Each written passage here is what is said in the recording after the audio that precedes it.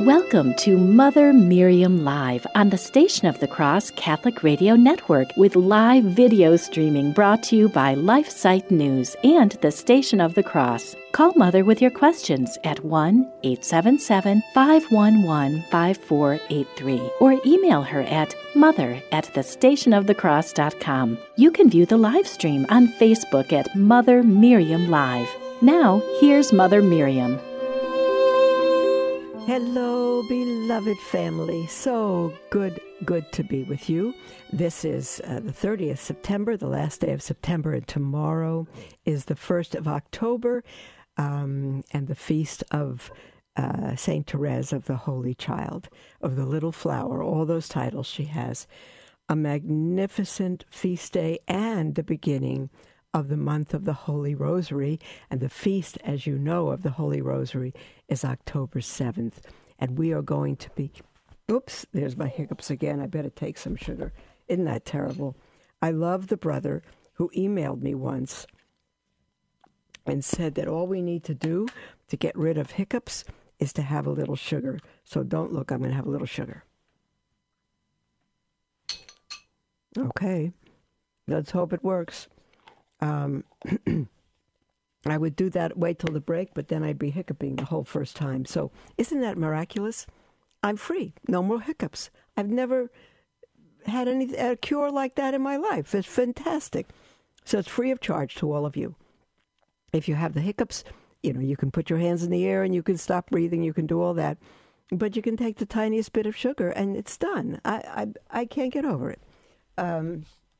But I'm grateful for it. So we are also grateful for our Mother Beloved, and she gave us the Rosary.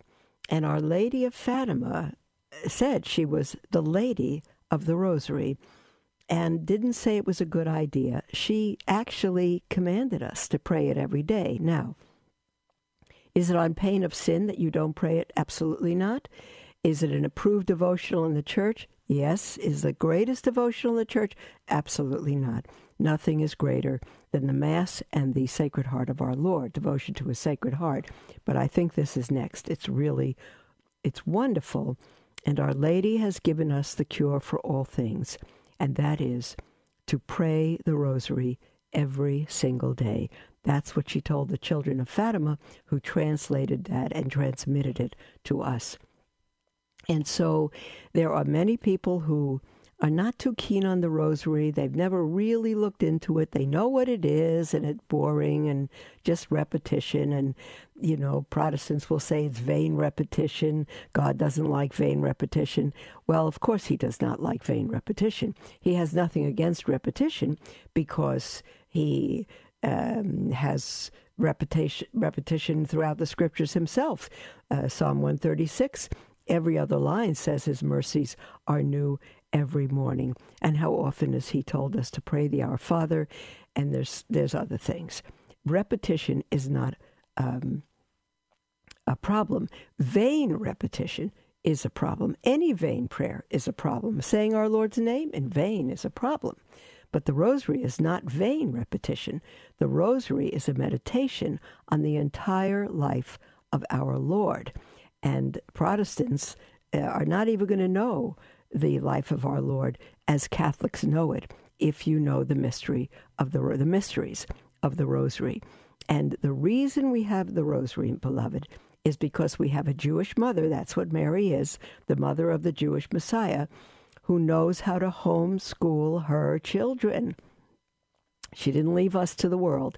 She homeschooled us. She gave us the entire life of her Son, and at the end, the last two mysteries are of her, that we should know God and we should know what He's done, and by heart, because you pray it enough and you learn it by heart. And so I thought it would be wonderful for us to learn the Rosary, and if you're not Catholic, maybe to learn finally what it is that Catholics do with these strange beads. And the fact is, it's all scriptural. It's straight from Scripture. Hail Mary, the words that the angel said to our Blessed Mother at the Annunciation, the Lord is with thee. That's Scripture.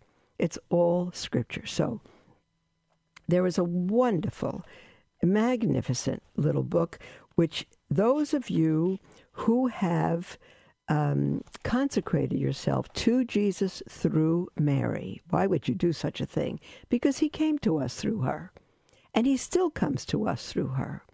And who are we to be so proud and ignorant as to not to go to him through her? So no.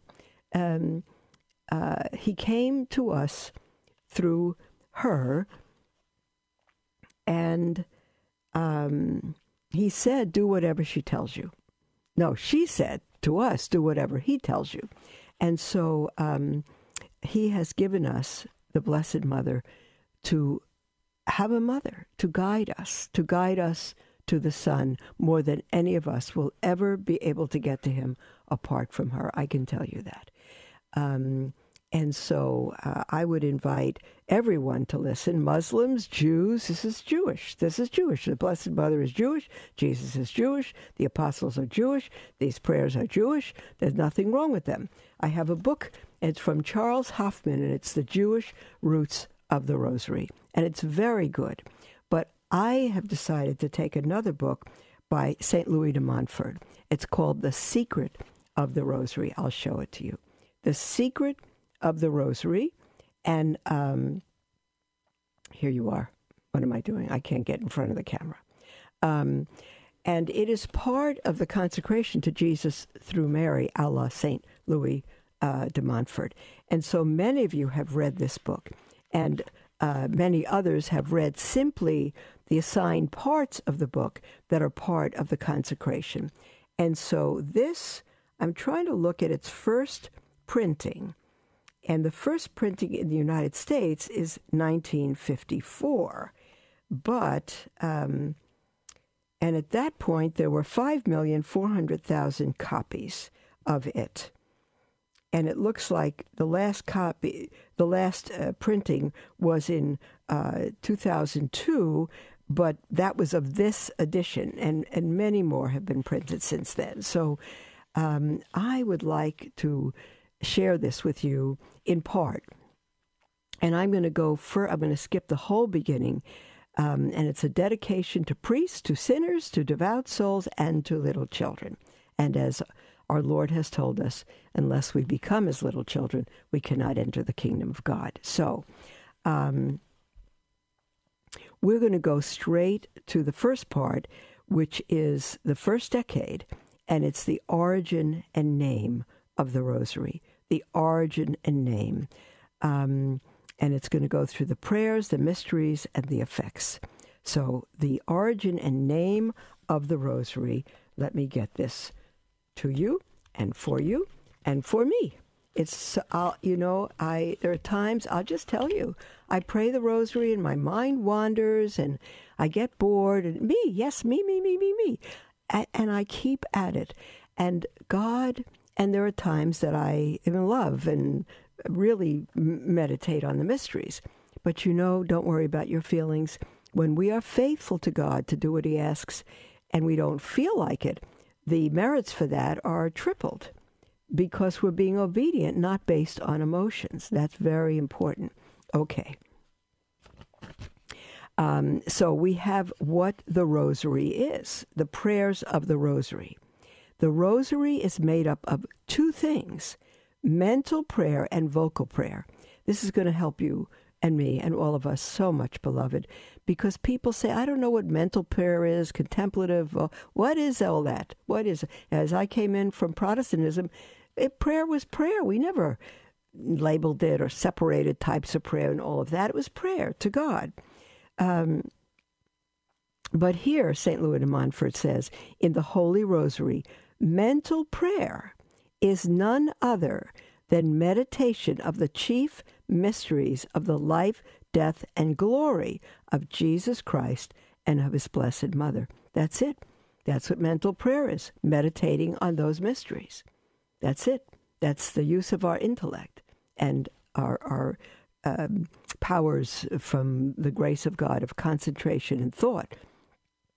Vocal prayer consists in saying the decades of the Hail Mary, each decade headed by an Our Father, while at the same time meditating on and contemplating the principal virtues which Jesus and Mary practiced in the mysteries of the Holy Rosary. Okay. St. Louis de Montfort keeps identifying 15 decades, 15 mysteries, but that's before John Paul II, St. John Paul II, gave us the luminous mysteries. Now, there are many people, mostly very traditionalist Catholics, who are not wrong, but they have stayed with the 15 mysteries that Our Lady gave us and have not taken in the additional 5 of the luminous mysteries that came through St. John Paul II. And I want to say you are free to do what you wish. Here at the Daughters of Mary, Mother of Israel's Hope, we are Benedictines. We are as traditional, not separatists, not radical. We're just Catholic is what we are. And we pray the luminous mysteries here. So that's your choice. It's not a matter of sin. It's what you wish to do. And then, so that's on the prayers of the rosaries. Now, the rosary. Now, the origin of the rosary, St. Louis de Montfort says, since the Holy Rosary is composed principally and in substance of the prayer of Christ and the angelic salutation. What is that? The Our Father and the Hail Mary. It was without doubt that the first prayer and the first devotion of the faithful. Hold on now. I think I messed up here. Hold on. It was without doubt the first prayer and the first devotion of the faithful, and has been in use through the centuries. Oh, that's maybe there's a misprint here. Maybe I keep misreading it. Let me begin. Since the Holy Rosary is composed principally and in substance of the prayer of Christ and the angelic salutation. Angelic salutation is Hail Mary. That's what the angel Gabriel said to Mary. That is the Our Father and the Hail Mary. It was without doubt the first prayer and the first devotion of the faithful. That's it. And has been in use all through the centuries. Okay. Sorry for my awkwardness on these books here. From the time of the apostles and disciples down to the present. But it was only in the year 1214, however, that the Holy Mother Church received the Rosary in its present form and according to the method we use today. Of course, that is prior to John Paul II adding those additional 5 mysteries. It was given to the Church by Saint Dominic, who had received it from the Blessed Virgin as a powerful means of converting the Albigensians and other sinners. Now, some may say, well, if Our Lady wanted 20 mysteries instead of 15, couldn't she have given that to St. Dominic? Well, the answer is yes. Of course the answer is yes. Does that mean that Our Lady would not have her future sons in the office of Pope add to those mysteries? It doesn't mean that at all. It does not mean that at all.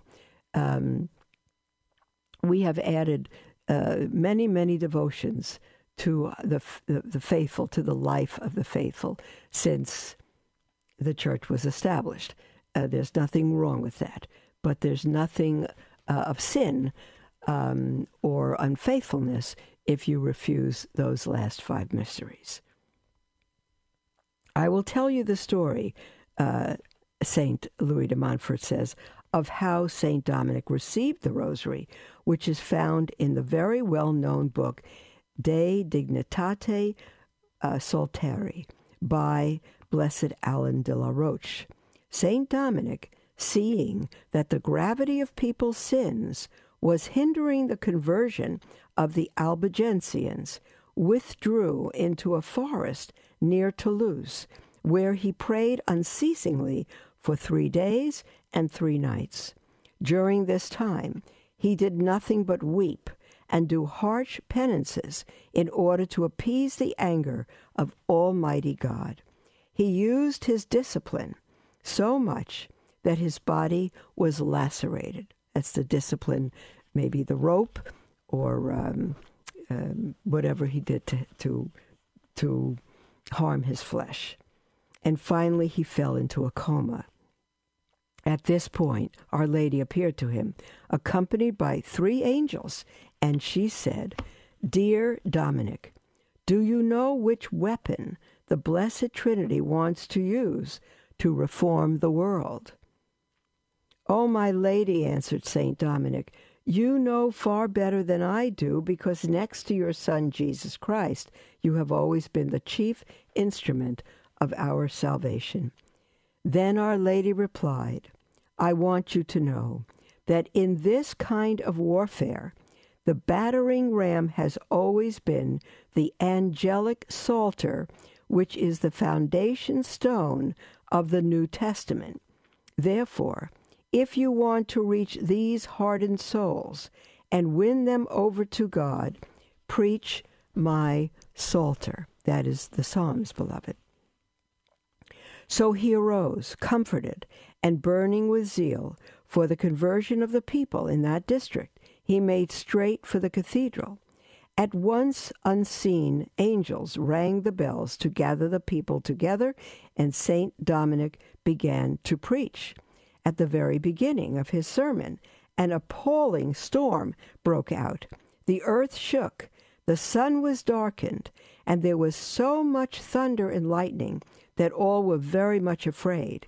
Even greater was their fear when, looking at a picture of Our Lady exposed in a prominent place, they saw her raise her arms to heaven 3 times to call down God's vengeance upon them if they failed to be converted, to amend their lives, and seek the protection of the Holy Mother of God.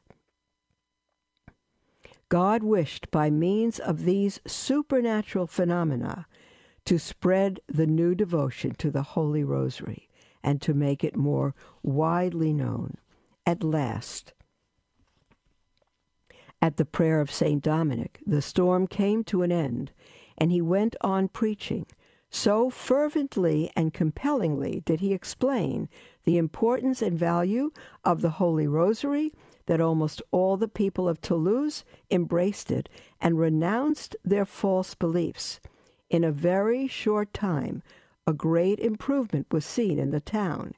People began leading Christian lives and gave up their former bad habits. Wouldn't that be beautiful? And when Our Lady spoke about her Psalter, we normally look upon the Psalter as the Psalms, which they are, but the book that Blessed Alain de la Roche wrote had to do with the importance and the beauty of the Holy Rosary, and he is known as the French Dominican Father and Apostle of the Holy Rosary. So now, on St. Dominic himself, look at the lives of the saints that God uses.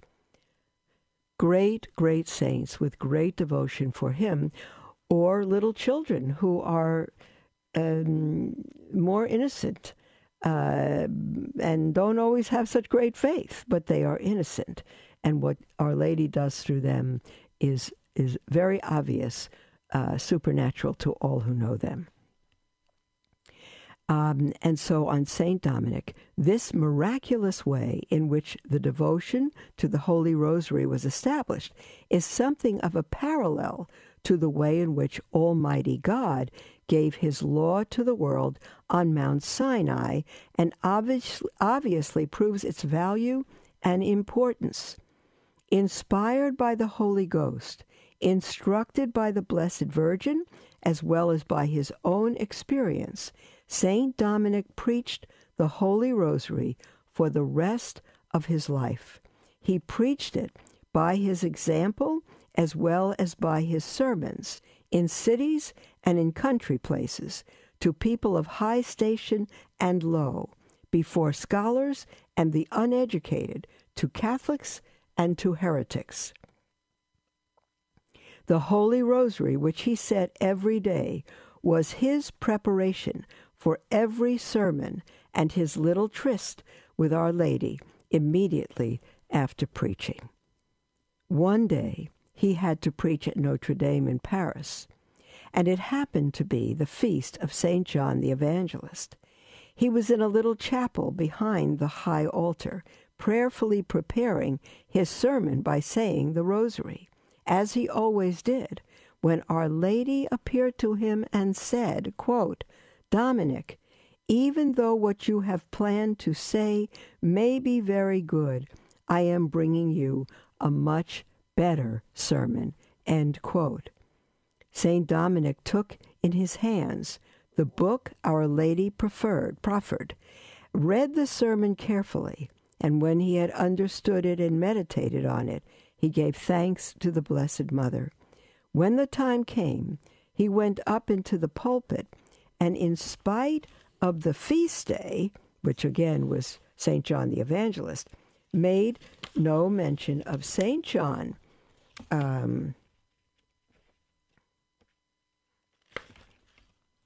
Other than to say that he had been found worthy to be the guardian of the Queen of Heaven. That is St. John the Evangelist, the guardian of the Queen of Heaven. The congregation was made up of theologians and other eminent people who were used to hearing unusual and polished discourses. But St. Dominic told them that it was not his wish to give them a learned discourse, wise in the eyes of the world, but that he would speak in the simplicity of the Holy Spirit and with forcefulness. So he began preaching the Holy Rosary and explained the Hail Mary word by word as he would to a group of children, and used the very simple illustrations which were in the book Our Lady had given him. Carthagena, the great scholar, quoting Blessed Alan de la Roche in De Dignitate Salteri, describes how this took place. Quote, "Blessed Alan writes that one day Father Dominic said to him in a vision," isn't this amazing? Father Dominic said to Blessed Alan de la Roche, the author of the book on the dignity of the Rosary, Blessed Alan said this to St. Dominic, quote, "My son, it is good to preach, but there is always a danger of looking for praise rather than the salvation of souls. Listen carefully to what happened to me in Paris, so that you may be on guard against this kind of mistake. I was to preach in the great church dedicated to the Blessed Virgin Mary, and I was particularly anxious to give a brilliant sermon, not out of pride, but because of the high intellectual stature of the congregation.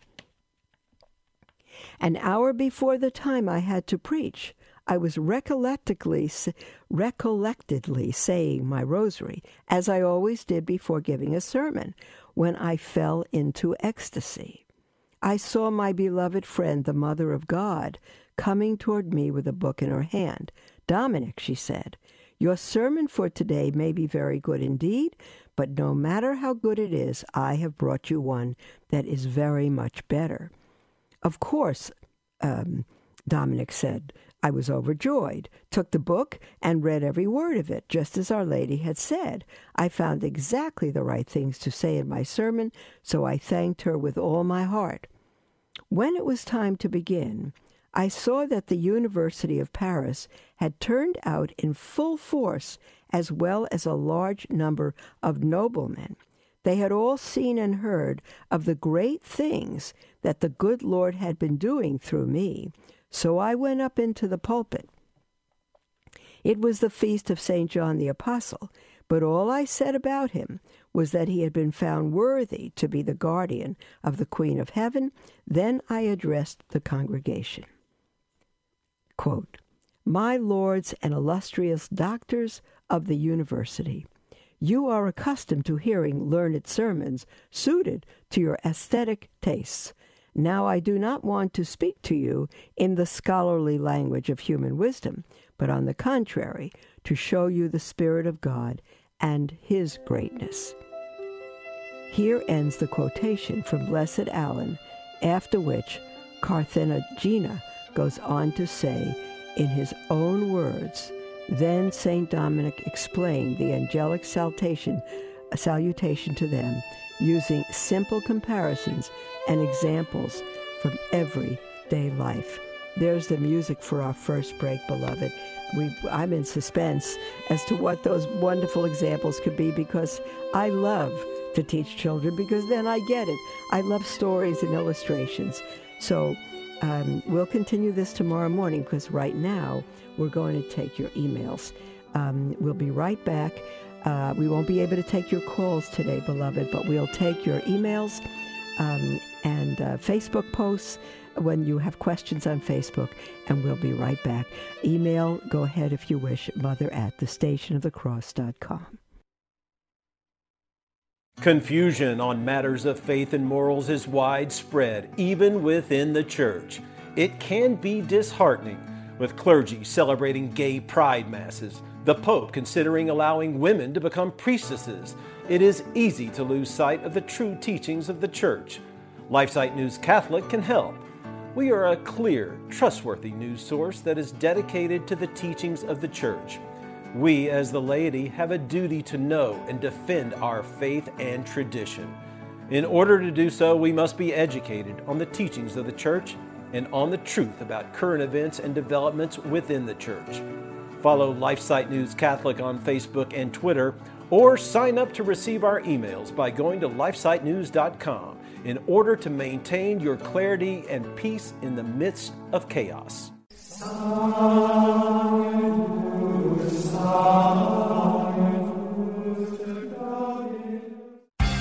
Many who live the homosexual lifestyle attempt to justify their behavior by saying their same-sex attraction is natural for them.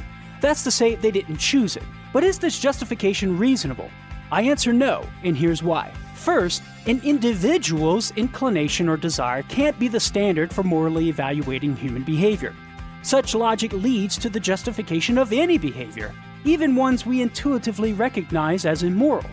Second, the objection associates the term natural merely with an individual's tendency, as opposed to tendencies that are common to our nature as human beings. That's to say, those tendencies that belong to our species as such and target objective goods that perfect our nature.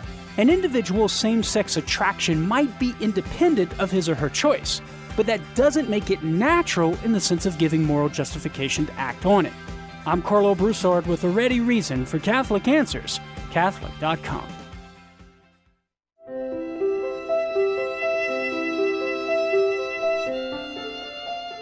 Welcome back, beloved, to Mother Miriam Live. I'm thrilled to be with you on the Station of the Cross and LifeSite News and Mother Miriam Live on Facebook and the podcasts on LifeSite News, Facebook on both apostolates. It's just wonderful. Technology and how we can communicate more and more all the time. I will take your emails. I mentioned that this week alone you won't be able to call in, but we will be taking your emails, your texts. Everything will be fine, and we're going to scout your questions on Facebook as well and try to cover those. So our first email is from Jean in, it looks like Chelmsford. I'm not sure what that is, Massachusetts. And Jean writes, "Mother, dear Mother, I did not catch your broadcast today until 20 minutes into your show. You were speaking to several points in education and the New World Order. You also mentioned the UN and Agenda 21. I wondered what is the article you were citing on this. I agree wholeheartedly with all your analysis and would like to know where I can read the article. Thank you for your work and your emphasis on doctrine and the faith, Jean." Well, bless you, dear Jean. This is the article. This is what I'm reading. Let me see if I can hold it up for you right there. It's the New American magazine. New American, and it's dedicated a special report on the education of children, and the title is Rescuing Children. And so the entire magazine is devoted to that. And the first article on rescuing children is what I was reading from, and we're going to be continuing that. But for this week, we're going to be on the Rosary. We interrupt rescuing children to bring you the history, the purpose, the meaning, the importance of the Rosary. And I tell you what, nothing's more important for the family and for your own spiritual life than that. So for now, beloved, we're going to go to your emails, and I think, Jean, that hopefully that will help. It's America Magazine, and it's the article, the last, probably the current article. Let's see.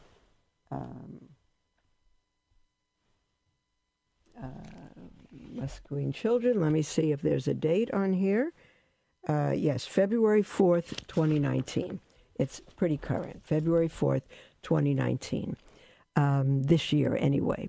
We'll go to an email from Justin, who writes, Mother, thank you for all that you do. I attended a Franciscan parish in my town for several years.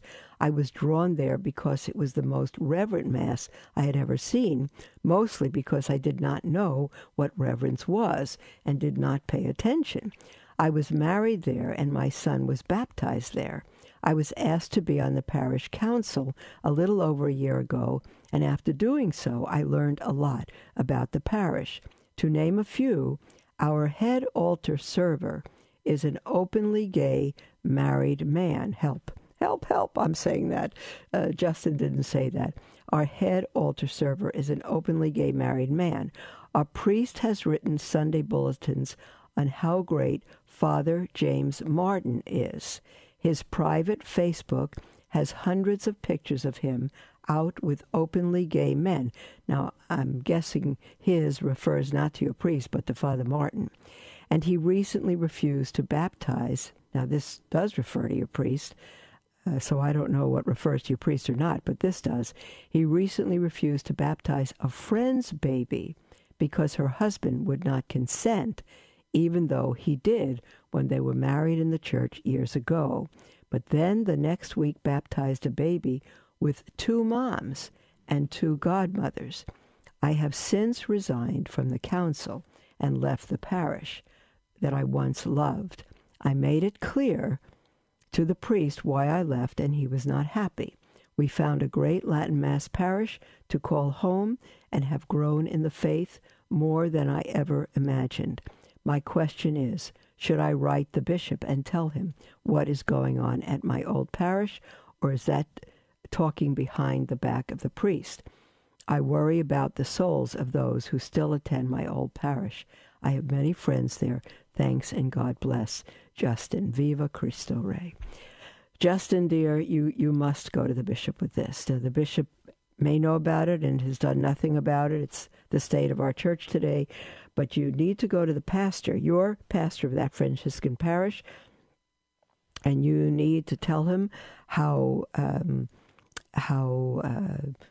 you cannot be part of a, how do we say, blasphemy of God and of the faith by having an openly gay altar server, by baptizing the children of gay partners, in all of that. You need to say to him and say, Father, it's against church teaching. And if you have to bring him proof, there's plenty of proof on that. You can look up the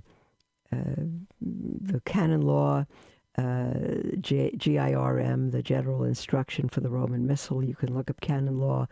You can call catholic.com on the web. You can get answers and have printed paper to give him and say, Father, we didn't know, but we have begun to learn our faith, and we're realizing the tremendous abuses that are going on in this parish, and the blasphemy to our Lord. And we couldn't be part of it anymore, but we didn't want to leave without letting you know what we have learned and showing this to you. And we want to go, Father, if it's not something you agree with and is not something you can reverse, then before God we need to take it to the bishop. And so if the priest says, I know what I'm doing, like the priest In another program, we said, he says, I've been priest in another parish 30 years, and I know what I'm doing. And he got angry. Well, he shouldn't be a priest at all. And your priest should not be a priest because he's no longer Catholic and doesn't know or believe the faith. And so it must go to the bishop. If the bishop does nothing about it, you can send it to Rome. They may not do anything about it either, but you do what you can do. All right? And go to a bishop. Always let your priest know you're going to do that. Okay. We have an email from someone who writes in anonymously and says, Dear Mother Miriam, we are a Catholic family.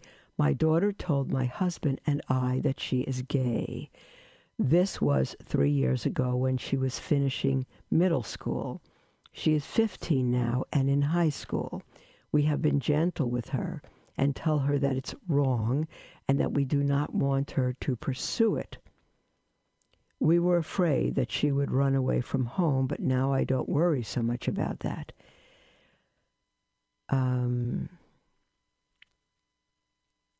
Let me just stop for a moment before I go on with this email, because to tell a child that it's wrong when she's been brave enough to tell you that she's gay, and to simply tell her that she's wrong and you don't want to pursue it, is to lose your child, is to have her sorry that she ever told you, and to have her rebel.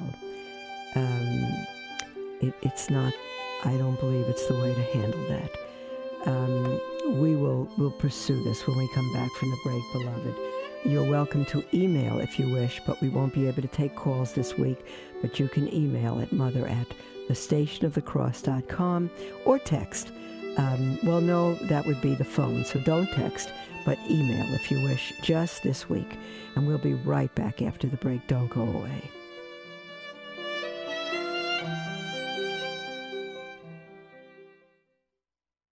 This is the Pope Paul VI Institute Minute with Dr. Tom Hilgers. Women's health care and the care of children and families is an exciting field for an obstetrician gynecologist, but some disturbing trends have been developing over the past 40 years. The shifts in sexual behavior, far from being revolutionizing, have been sexually retarding.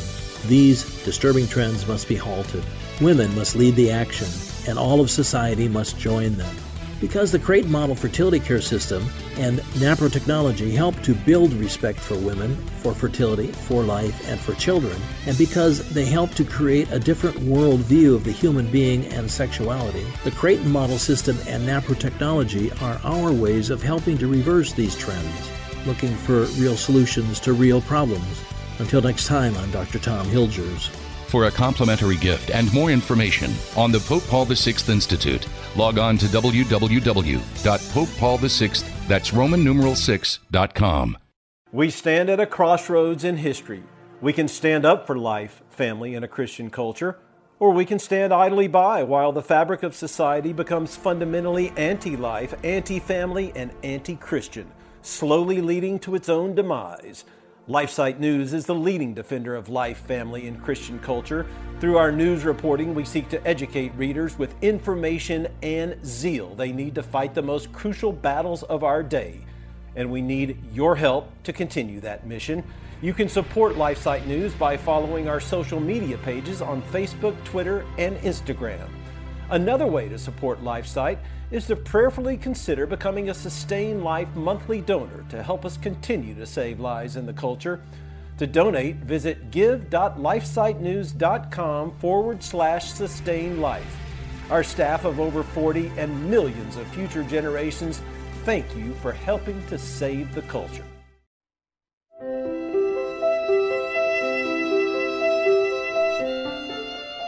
Welcome back, beloved. This is Mother Miriam Live, and I'm thrilled to be with you. And again, you're very welcome to email. We cannot take calls and text just this week, but email, yes, at mother@thestationofthecross.com. Or, of course, you can go to Facebook as well and put questions there on Mother Miriam Live.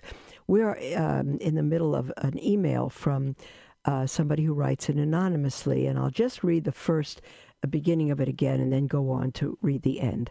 Dear Mother Miriam, we are a Catholic family. My daughter told my husband and I that she is gay. This was 3 years ago when she was finishing middle school. She is 15 now and in high school. We have been gentle with her and tell her that it is wrong and that we do not want her to pursue it. I commented on that before the break, that that's not a good approach. To put a wall in front of her without really using it as a real concern for her. What caused her to even go that way, and use it as a teaching time. And this mother says, we were afraid that she would run away from home, but now I don't worry so much about that. Between my husband and I've been the more blunt one to tell her that it's wrong, and that this world we live in cruelly labels someone who might be a tomboy, and that the celebrities are all pushing this lifestyle in the media to make it seem cool and normal. Well, there's so much I could say. If you're raising a child in a Catholic home, she shouldn't be seeing all those celebrities in the media. That shouldn't be her fare. She shouldn't even be watching TV, except for maybe what is beautiful and true. So she shouldn't be affected by those celebrities.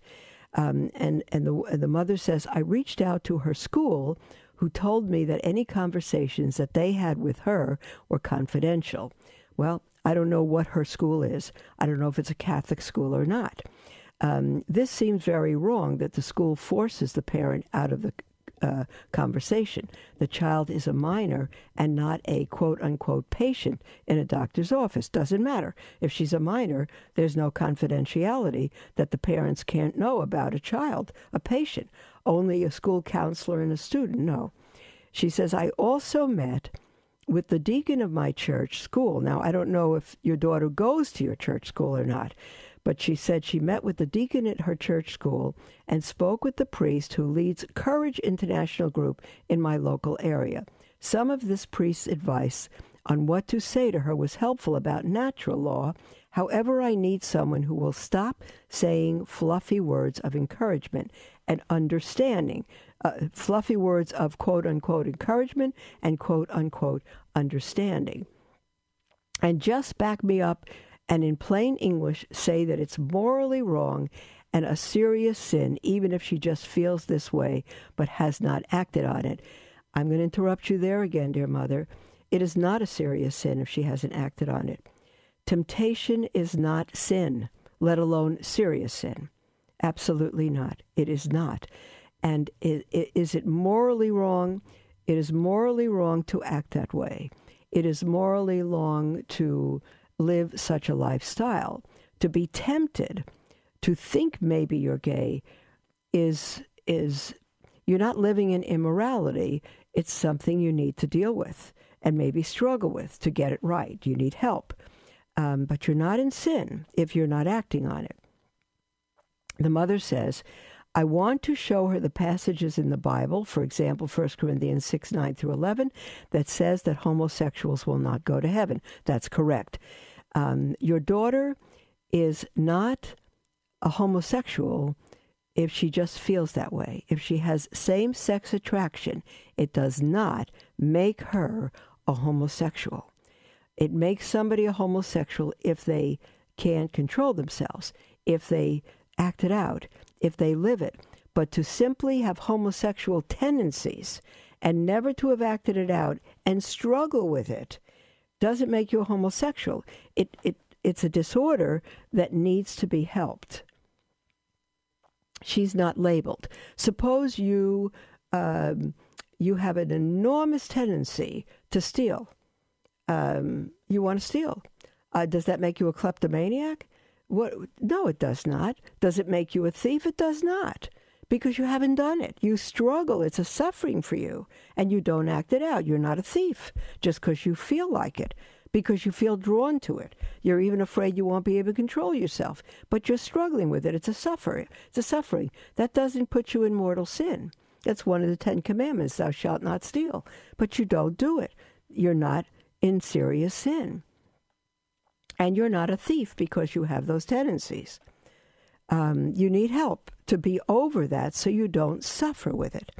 The mother continues to say, I am also thinking about telling my experience. I am very ashamed to say that I felt same-sex attraction a few years ago. I am so ashamed of this. But maybe if I told my daughter this, she would see that I understand and that you need to get your mind straight and back on track, that it's possible. Okay, now, Mother, I don't blame you for being ashamed, but the fact is, I don't even want you to be ashamed of that. It's a disorder. When people feel same-sex attraction, something is wrong in their life. Something is unbalanced. Needs are not met emotionally and psychologically. And you feel that, I tell you what, it's not enormously abnormal for a normal woman or man who's not homosexual or lesbianism or whatever, for someone with normal tendencies, woman toward man, man toward woman. It's not unheard of, and it's not incredibly unusual for a woman to feel at times in her life same-sex attraction, even be scared by it, or be troubled that she's not a normal woman. And the same thing with a man, that he might feel a same-sex attraction at a time. That is an issue not to be ashamed of, although I understand being ashamed of it, but it's an issue to be helped. If you don't act on it and you speak to your priest or you speak to a counselor and say, this is scaring me, I don't know what to do with it, I have these attractions, I have them, and I'm married with a family. What do I do with that? This is legitimate. It's not sin. And I don't blame you for wanting to keep it private to a counselor or a priest or a confessor. This is a good thing. But don't be afraid to get help. And don't think that you are ruined for life. And I think you should tell it to your daughter. I think you should apologize to her for your reaction, actually. And I think you should say, sweetheart, my reaction to tell you it's wrong, you won't be in heaven, it's serious sin, and all of that, and I don't want you to pursue it. You could say, sweetheart, I did that out of fright. I didn't do it the right way, and I apologize to you, and I'm going to tell you the truth about me. I have experienced, this is the mother speaking now, same-sex attractions, and not too long ago, sweetheart. And I'm a married woman with children, because the enemy's going to hit us with all kinds of temptations. We're going to be hit left and right, and we're going to be bombarded with anything that's going to turn us from God, to not be in heaven and to not live the life God has made for us. And say, honey, I don't blame you for this. My goodness, no. But I was able to be helped out of it. I was able to help my mind, to help my emotions, and to kind of get back on track. And Jesus said, the truth will set you free. Sweetheart, I found that. It'll always set you free. And so where do we go from here? Maybe just to talk about it. You and I, of all things, shockingly, the only shocking thing is that we've both experienced the same thing. That's amazing. And now we can be in this together. We can talk about what that attraction is and maybe what we felt missing in our lives. Maybe, on your daughter's part, it may be a father that's too rigid, too cold, too distant. It may be a lot of things. I don't know. But you could say, sweetheart, you told me this 3 years ago. When do you think that started? What do you think caused it? What do you think, even someone who's not same-sex attracted, as little girls, they may not be attracted or drawn to boys in relationship ways or sexual ways, but there's a moment that they begin to mature and experience these things. And if your daughter was 12 at the time that she told you, this is a very normal age of development for a young girl, you might be able to talk through those things when hormones go a little out of place and the body's experiencing things that it hasn't before. And it can be very confusing with our emotions, our intellect, our psychology, all of that.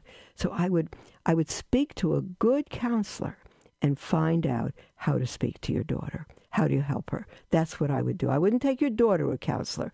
I would go to a counselor yourself and find out how to truly yourself love your daughter and help her. That's what I would do. I wouldn't even tell your daughter you're going to a counselor. She needs to be the focus here. She needs to know you will go to any length to help her. And the mother says here, she continues with the email, she, my daughter, is still young at 15, but getting older and will be out of my influence more and more as time goes on. That's right, Mother. And you have this time, not to get your daughter straight, but to get you straight, to love her properly and to understand how truly to help her. And the mother says, do you think that I should point out the Bible verse and say, hold on a second, I just did something. Here we go. Do you think that I should point out the Bible verse and say to her clearly that homosexuals will not go to heaven? No, I do not. I think if you're going to do that, you need to point out the same Bible verse of God for sinners.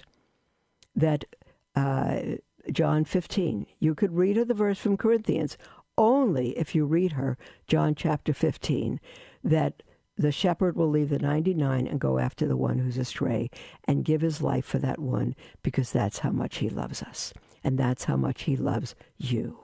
And that's how much the angels will rejoice when they see you are free to be the beautiful soul God has made you to be. Okay, so I would talk to her very lovingly. Your Bible verse won't lead her, but love will. Understanding will. Not understanding. Understanding doesn't mean approval. It means that no one's going to listen to you unless they know they're heard. And so the mother writes at the end, do you think I should tell her about my own experience? Absolutely, with humility. And then the mother says, I appreciate your feedback. Thank you, and God bless you. So I hope talking through this email that I've helped you, dear Mom. I hope so. We have a Facebook question from Tony, and he says, what are the major differences between the three Abrahamic religions? Why are they lumped together? They're lumped together, basically, Tony, because they're monotheistic. That's why. They believe in one God. Abraham came from a polytheistic culture, paganistic, where his own parents worshiped many gods. And through Abraham came the Jewish people who believe in one God, the God of Abraham, Isaac, and Jacob. Came the Muslims, came Islam, who also believe in Abraham as their father. And then what am I saying? Three polyistic. I'm forgetting. The third that came through not Isaac but Ishmael to the Edomites and the Arabic nations, but I'm not thinking clearly on that right now. But the major difference is that they are monotheistic. No, I'm sorry, that's the similarities. Forgive me. The difference is that Judaism comes not simply through Abraham. The Muslims will say Abraham is their father. Judaism will say the same rightly. Christians will say the same rightly. But it is not simply through Abraham, but it is through the messianic seed from Abraham, through the seed, the son of promise, which is Isaac, not Ishmael. And from Isaac came Jacob and Esau, and the promise went through Jacob, not Esau. And so it's important that the line of God's line of his redeemed people, through whom the Messiah would come, would be from Abraham, through Isaac, through Jacob, and then through Jacob, the tribe of Judah, through the tribe of Judah, David, the son of David, is who Christ is. So I hope that's a very, really short answer. But only Christianity, only through Christ, the true son of Abraham, through Isaac and Jacob, is their salvation. There is salvation in no other name under heaven but Christ. Acts chapter 4, verse 12. All right, beloved, we'll speak with you in the morning. God bless you.